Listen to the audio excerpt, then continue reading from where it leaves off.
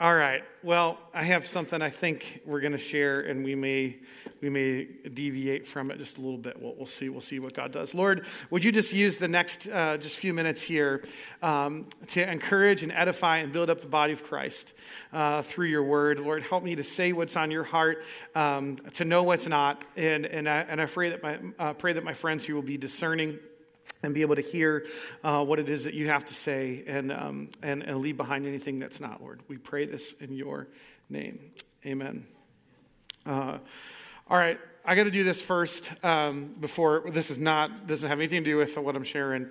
Remember the story of Zacchaeus who can't see, right, and climbs up in the tree so he can get access to Jesus.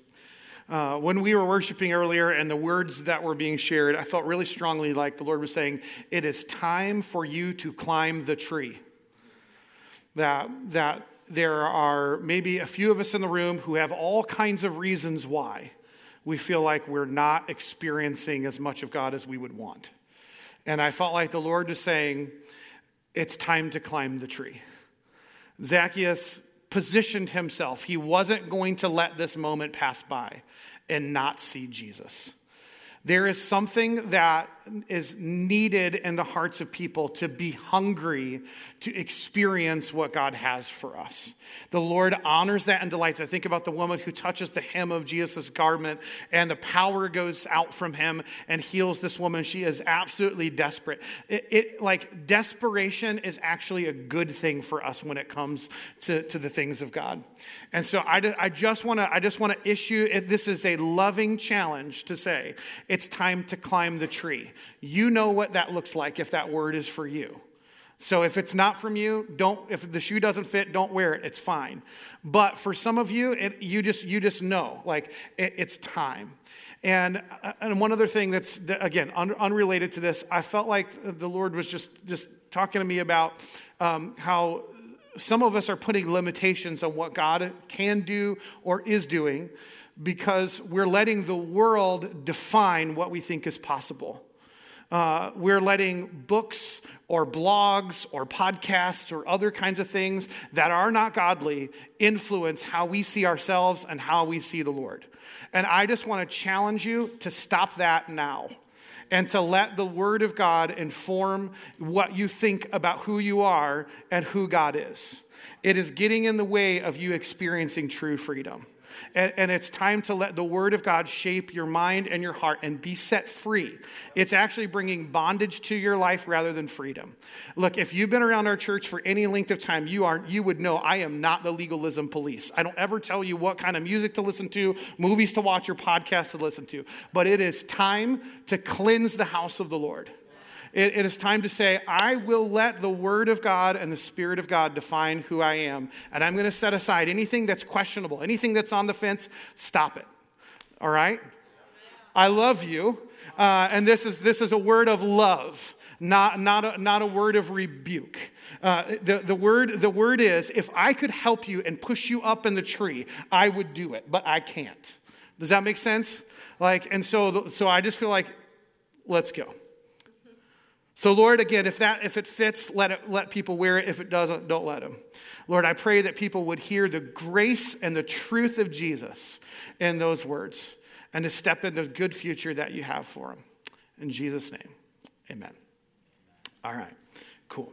All right, so let's dive in. Matthew. I always say Luke. Matthew chapter 4, verse 1. Then Jesus was led by the Spirit into the wilderness to be tempted by the devil. After 40 days and 40 nights, he was hungry. The tempter came to him and said, if you're the Son of God, tell these stones to become bread. And Jesus answered, it was written, man shall not live on bread alone, but by every word that comes from the mouth of God. Then the devil took him to a holy city and had him stand on the highest point of the temple. If you are the Son of God, throw yourself down, for it is written, he will command his angels concerning you, and they will lift you up in their hands so that you will not strike your foot against a stone. And Jesus answered him, it is also written, do not put the Lord your God to the test.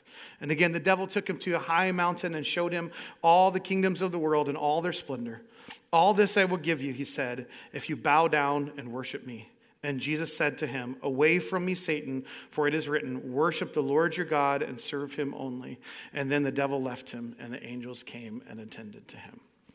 So I won't fill in tons of the backstory here because we've kind of been camped out here. Last week, I only had a few minutes at the end to talk about that very first temptation. And I just want to fill in some blanks that I didn't get to fill in and maybe get to some practical kind of points that I didn't get to cover last week. And so there's a little bit of repeat here, but not a lot. So just, again, so we're situated rightly.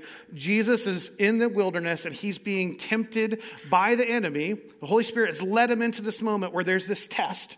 And in this moment, he is experiencing the kind of testing that Israel underwent when they were in the wilderness. And he succeeds where they failed. But there's actually something deeper here that's going on in this. Jesus is facing the temptations that we all faced, every human being who's ever lived. And in his victory over these temptations, we also get victory here. So there's something for us to learn in these temptations because we learn something about what we might be tested in and how we might be tempted. And there's grace here as well because we know that we might fall short, but Jesus didn't. His grace is sufficient for us. And so we don't have to be worried when we make mistakes, when we fall short. We've all fallen short. I like John Tyson says we have a glory deficit. We've all fallen short of the glory of God. You, me, everybody, it doesn't matter, every human being that's ever lived. And so Jesus reconciles that in his perfect life, his death, his resurrection. Like he's taking care of all that. So where we fall short, it's okay. However, God still wants us to experience victory over these areas of temptation in our life. Does that make sense? So he wants the grace that he won for us on the cross to be applied to our life. And so he wants us to be aware of how we face these temptations and how we can overcome it. So this very first temptation, this test that Jesus faced, I said last week, is one it's not about what it looks like on the surface. So on the surface, the enemy comes along and says, "Hey, you're really hungry, Jesus. You've been fasting for 40 days and you're hungry." And so the enemy comes along and says, "Hey, turn these stones into bread. You're hungry. It's a natural thing to do. You've got the power to do it. Go and do it." And we talked about this a little bit last week. Is the main issue about Jesus feeding himself? No. Right? It's not a sin for Jesus to turn stones into bread.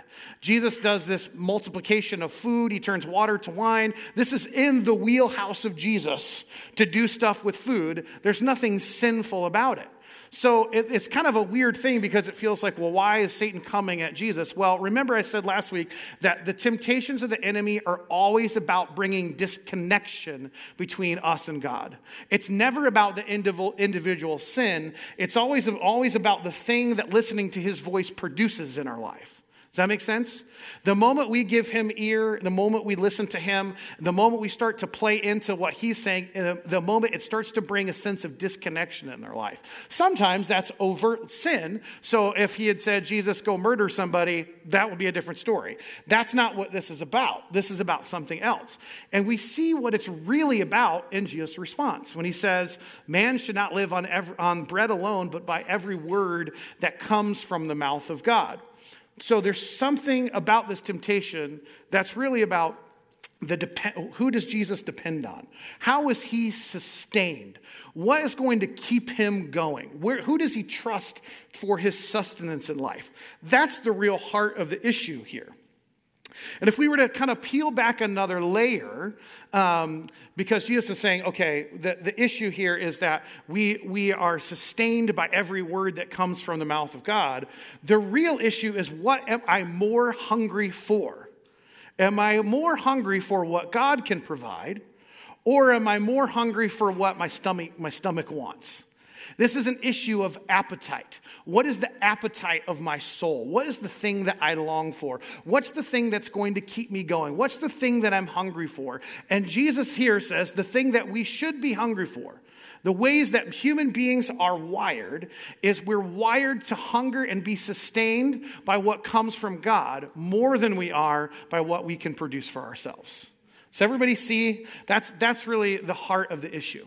And I went into this last week, but I just want to reiterate it again, that acknowledges that human beings have other kinds of appetites.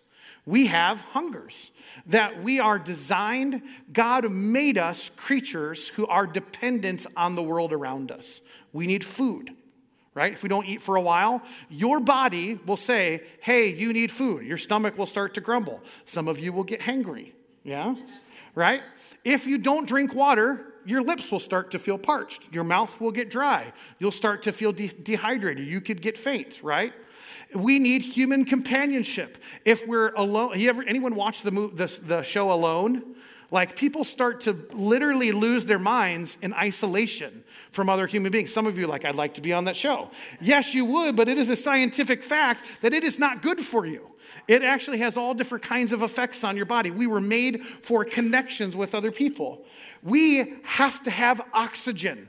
Like, you literally cannot live without oxygen. You have to be able to breathe. God has made us beings. And actually, if you don't have enough oxygen, your body will start to tell you, right? You stay underwater too long, what starts to happen?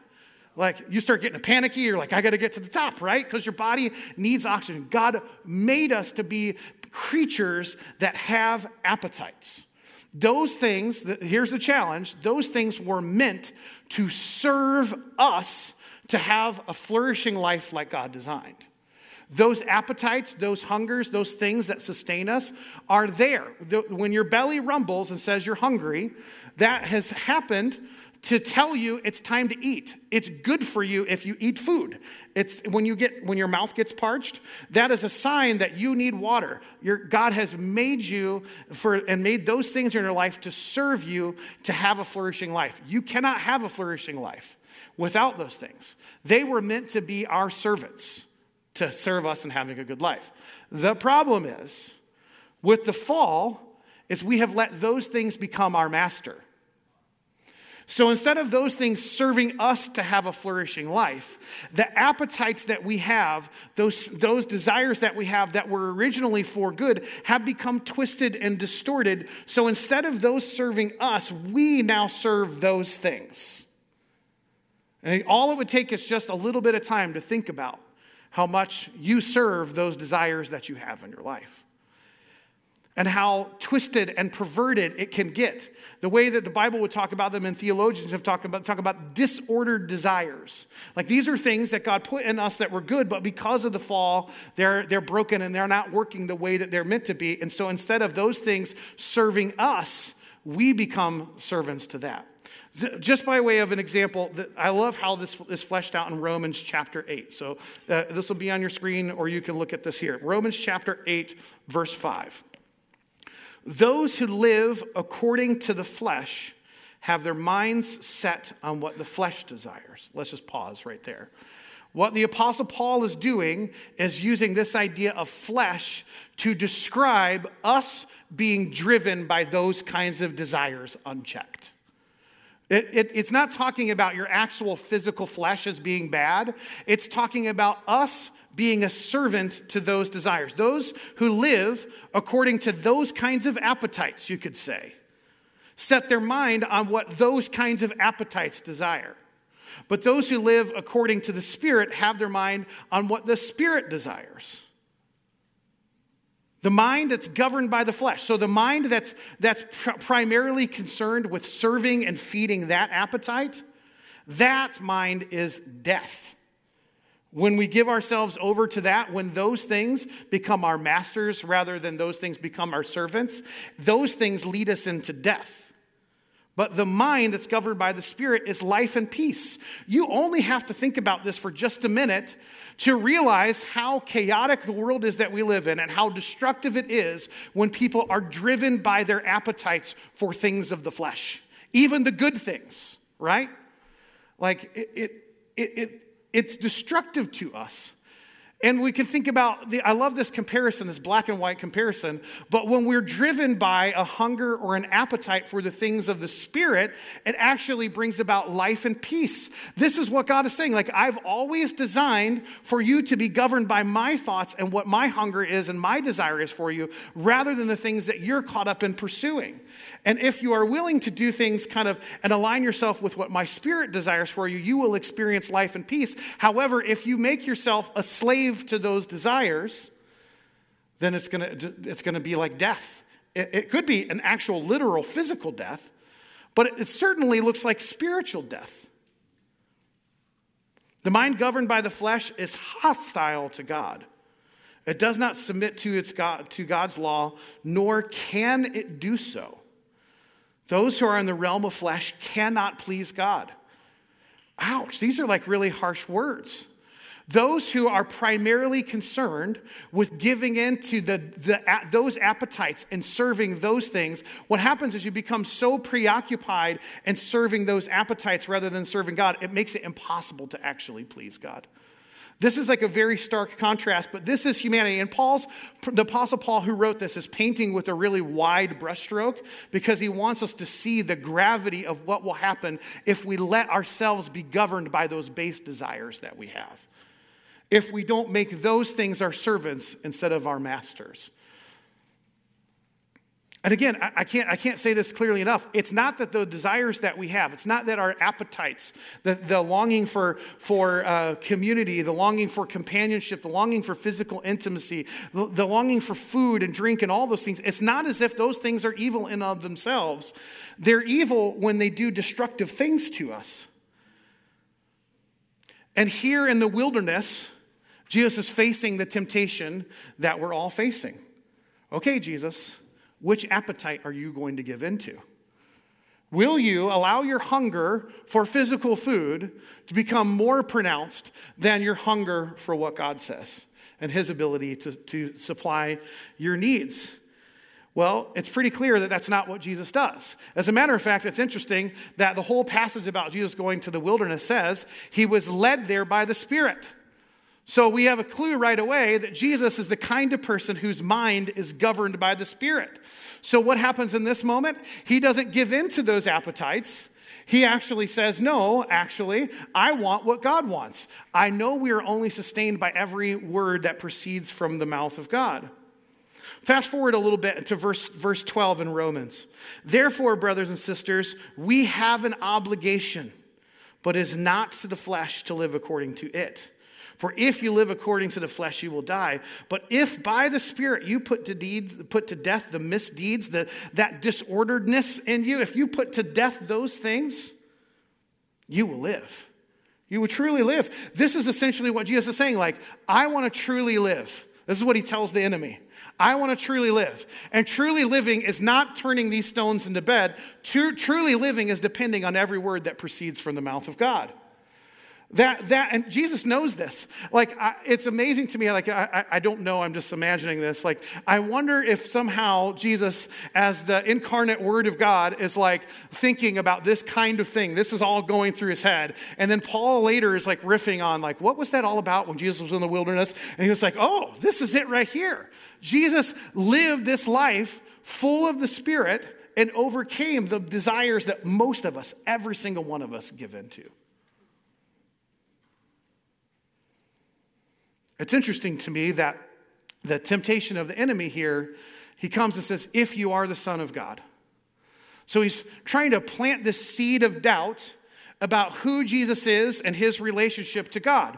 And it's weird because he's like, well, if you give over to these appetites, then the enemy knows that somehow that will put this wedge in between who God is and who he is. It will put some sort of separation there.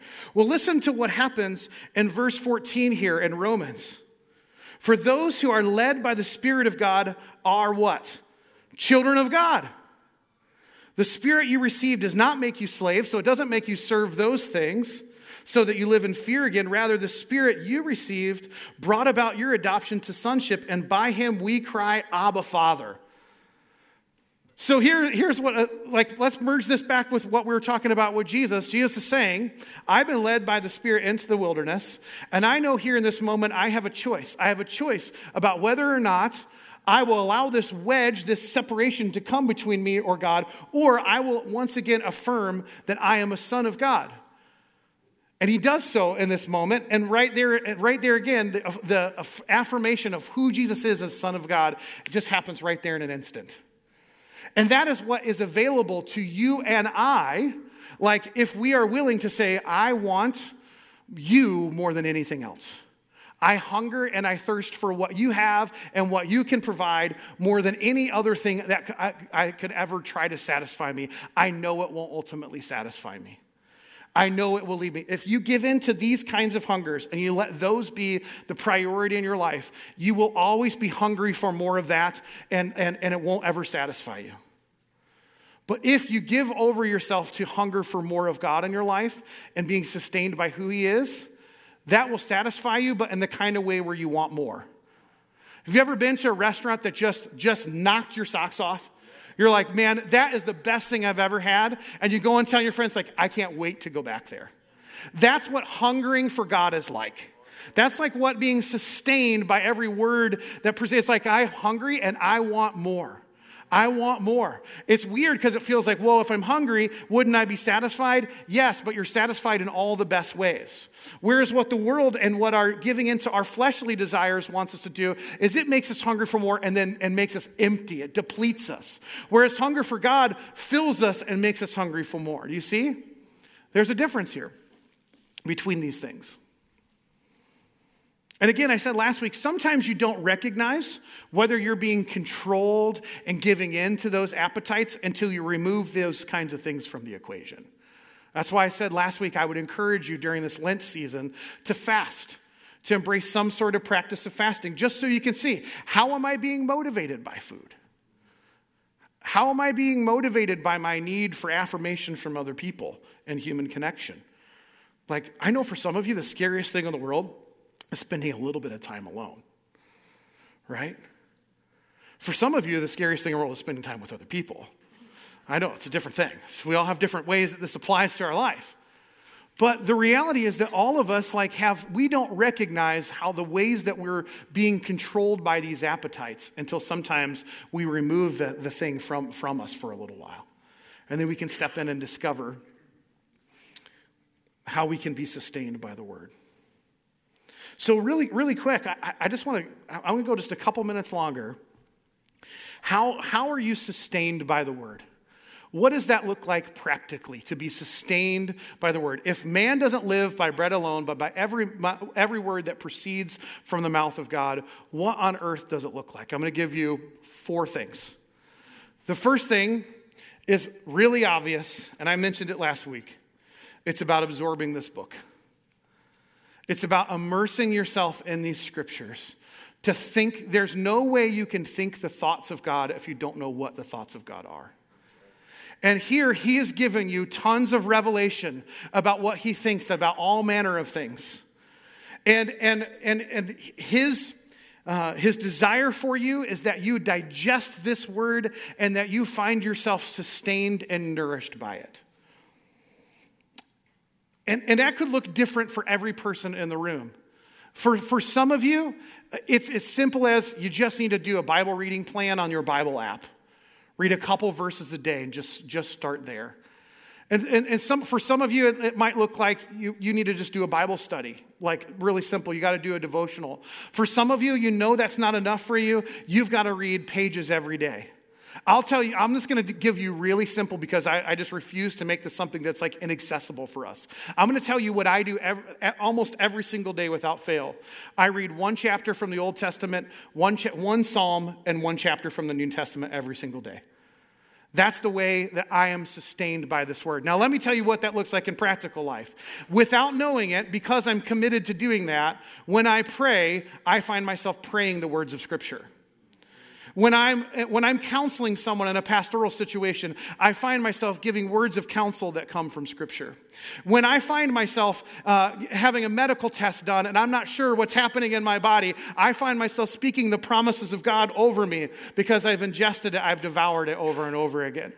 Right? I'm not saying this in any way to boast. I'm just saying this is how this comes out. Like, I don't always understand everything that I read, and I don't always remember everything that I read. But I like what Bill Johnson has to say about this, like that sometimes you read God's word and it's like, I don't remember what I had for lunch last week on Tuesday, but I know that I ate it and I was sustained by it. Sometimes reading God's word is like that. It's like, I don't know exactly what I read last Tuesday, but I know I read it and I know it fed my soul. And we've got to break out of the mentality of this being about getting information from the Bible and like, this is life. When Jesus says we only are sustained by every word that proceeds from the mouth of God, there are a lot of words right here. And so as strongly as I can encourage you, wherever you need to start devouring the word of God. Start there. If you need help with that, I would be so happy to help you. You're like, I don't know where to start reading the Bible. Come and talk to me. We've got lots of people in this room who I know would be happy to read Scripture with you, walk through Scripture together, hold you accountable to doing it. It doesn't need to be something you do on your own. So that's the first one. The other three are really, really short. All right, so that's the first one, reading the Word of God, devouring the Word that way. The second thing is leaning into the promises and words of God He's spoken over you. I learned a number of years ago that God has spoken things in my quiet time, in my prayer life that are intimate, that I just know that the Lord has spoke to me about. He's also spoken words to me in words of prophecy, words of knowledge, things that have stood out to me where I know like God was speaking to me in a special and a unique way. And what I've learned to do is to keep a digital file. It used to be a paper file, but I keep a digital file of all of those things. I keep an audio file of any time anyone's ever spoken a word of prophecy or a word of knowledge over me. I keep an audio file of all those things. And I go back regularly to the words that God has spoken to me, and I'd be reminded of what God has said. And I can't tell you how powerful that is in my life. Because there are times where you feel isolated and times where you feel alone and times where you feel like, I don't know what is happening next. And so it helps me to be sustained by the words that God has spoken to me. To go back and listen to those words and go, what did you say again, God? What did you promise? What did you say? And it might not, let's say you're the kind of person you've not been exposed to much prophetic stuff. That's fine. That's not your wheelhouse, whatever. Chances are you've had some devotional times with God that were absolutely life-changing. If you have those things, write them down in a journal, keep that journal, and go back to what God's spoken to you. Do you know that when you read other people's devotionals, you are reading their story with God? Right? It's not that there are some people who are smarter about the Bible. It's just someone took the time to write down their encounter. Right? And you have those same kind of encounters available to you. So write those things down, go back and visit it, and be sustained by the word that God has already spoken to you. So there's the written scripture, and then there's the word of prophecy, the word of knowledge, the words that you have that have encouraged. Then the other way that you can be sustained by the word of God is by going before him and saying, God, I need you to speak to me right now. There are some times where it's like, God, I don't know what to do. I don't know where to go. And I'm just going to seek you until you give me direction. And I'm going to tell you that sometimes you walk out of those times with God spoke to you really clearly and said, do this. And that's amazing. And I think we should always seek God's heart when we need direction. Too many of us, myself included, chief perpetrator here, immediately go to worry, trying to figure it out myself, trying to problem solve myself rather than saying, God, what do you want to do with this? And I think that God wants to give us direction. I think he wants to speak to us, and he wants to sustain us through times by speaking to us. Sometimes he doesn't say anything. I'm going to be honest. There's plenty of times where it's like, I'm hearing crickets, Lord, right? But even then, I feel like in pursuing him, I have been sustained. Even in coming before him and saying, Lord, I don't know what to do here, I feel like I get the nourishment that I need. So I think we have to go and pursue him, and that in that pursuit, sometimes we receive a word of God, but then sometimes there's actually something else on a deeper level that happens. That leads me to my fourth thing. Jesus talks about himself in this kind of unique way. He says, I'm the bread of life. You got to eat my flesh and drink my blood. He says, if anyone is thirsty, let him come to me and drink. Those are interesting words, right? What does that actually practically look like? We can't drink Jesus. I mean, there are different theologies about this, but I don't believe that when I drink this, I'm literally drinking Jesus. Like some people do, but that's okay. That's fine. That's not what I think about this, right? And even then, come to me and drink from the waters that I will give you. What is he talking about? Look, I could spend the next 30 minutes trying to explain it, and at the end of the day, I would tell you, I don't know. It's a mystery. It's a mystery that happens when we approach Jesus, the incarnate Word of God, and our relationship with him. And somehow he does something to us we cannot explain. When he says, come and eat my flesh and drink my blood, come to me all who are thirsty, come to me all who are weary, and I will give you rest. It's not like he literally makes us fall asleep most of the time. There's something mysterious and mystical and supernatural he does in our hearts. So when he says that we are sustained by every word that proceeds from the mouth of God, Scripture tells us that Jesus is the Word of God. It says in Hebrews that he is the definitive word, the exact representation that in the past God spoke through prophets, but in the last day he has spoke through his son Jesus. He is the Word of God. And so if I want to be sustained on the Word of God, it means coming to him saying, Jesus, sustain me. Help me get through this. And there's something that mysterious that happens when we come to him. And so those times where I'm seeking him for an actual word, where I want him to speak, and I walk away from those times feeling encouraged and feeling like something happened inside of me, even though I didn't get the direction I need, I think that's what Jesus is talking about. Does that make sense? So I wish I had a better explanation of that, but sometimes I think it's okay for us to not have an explanation for what Scripture means. Jesus was okay with giving parables that were confusing to people. Like they're always walking away like, what the heck did he mean? So I don't want to make you confused. I'm just saying when I read these words of Jesus, he's offering something to me that I can't wrap my mind around, and I want it. Right?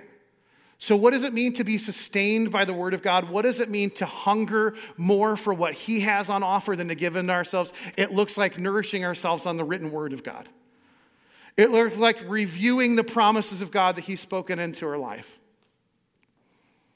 It looks like seeking him to speak into situations that we need. And it looks like coming to him in prayer and receiving kind of mystically, supernaturally, something that only he can do in our soul. That's what it looks like.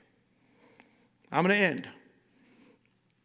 Here's what I would say. I think there needs to be some confession and some repentance in our church family. I know there does in my life, for the ways I've been hungering after my own kind of appetites, my sinful appetites, rather than hungering and thirsting after the things of God. I just confess that before you. I know that's true of me. And I think that God wants to do this restorative. He wants to blow in his fresh wind in our church and refresh us. But renewal cannot come without repentance. The revival that we want, the renewal that we want in our heart cannot come without acknowledging, God, I've been hungering for other things. And I know I need to realign myself so I realize I'm sustained by every word that comes from your mouth. So I'm just not, there's no show here. If you want to stay and pray, you can stay and pray. If you want to go, you can go. I just would encourage you to lean into this week. To lean into what you feel like God is saying. To ask yourself, do I really hunger for the things of God? Do I really believe that he can sustain what I need? Am I really willing to give up the things right now that I know are just pacifying me but not satisfying me? So Lord, I just pray that you do your work. Holy Spirit, that you do your work in us. Lord, that you reorient our thinking and our minds towards what you have. We bless you, Lord. We thank you. Do your work, Jesus. Amen. Amen. If you want prayer, come up for prayer. If not, we'll see you next week.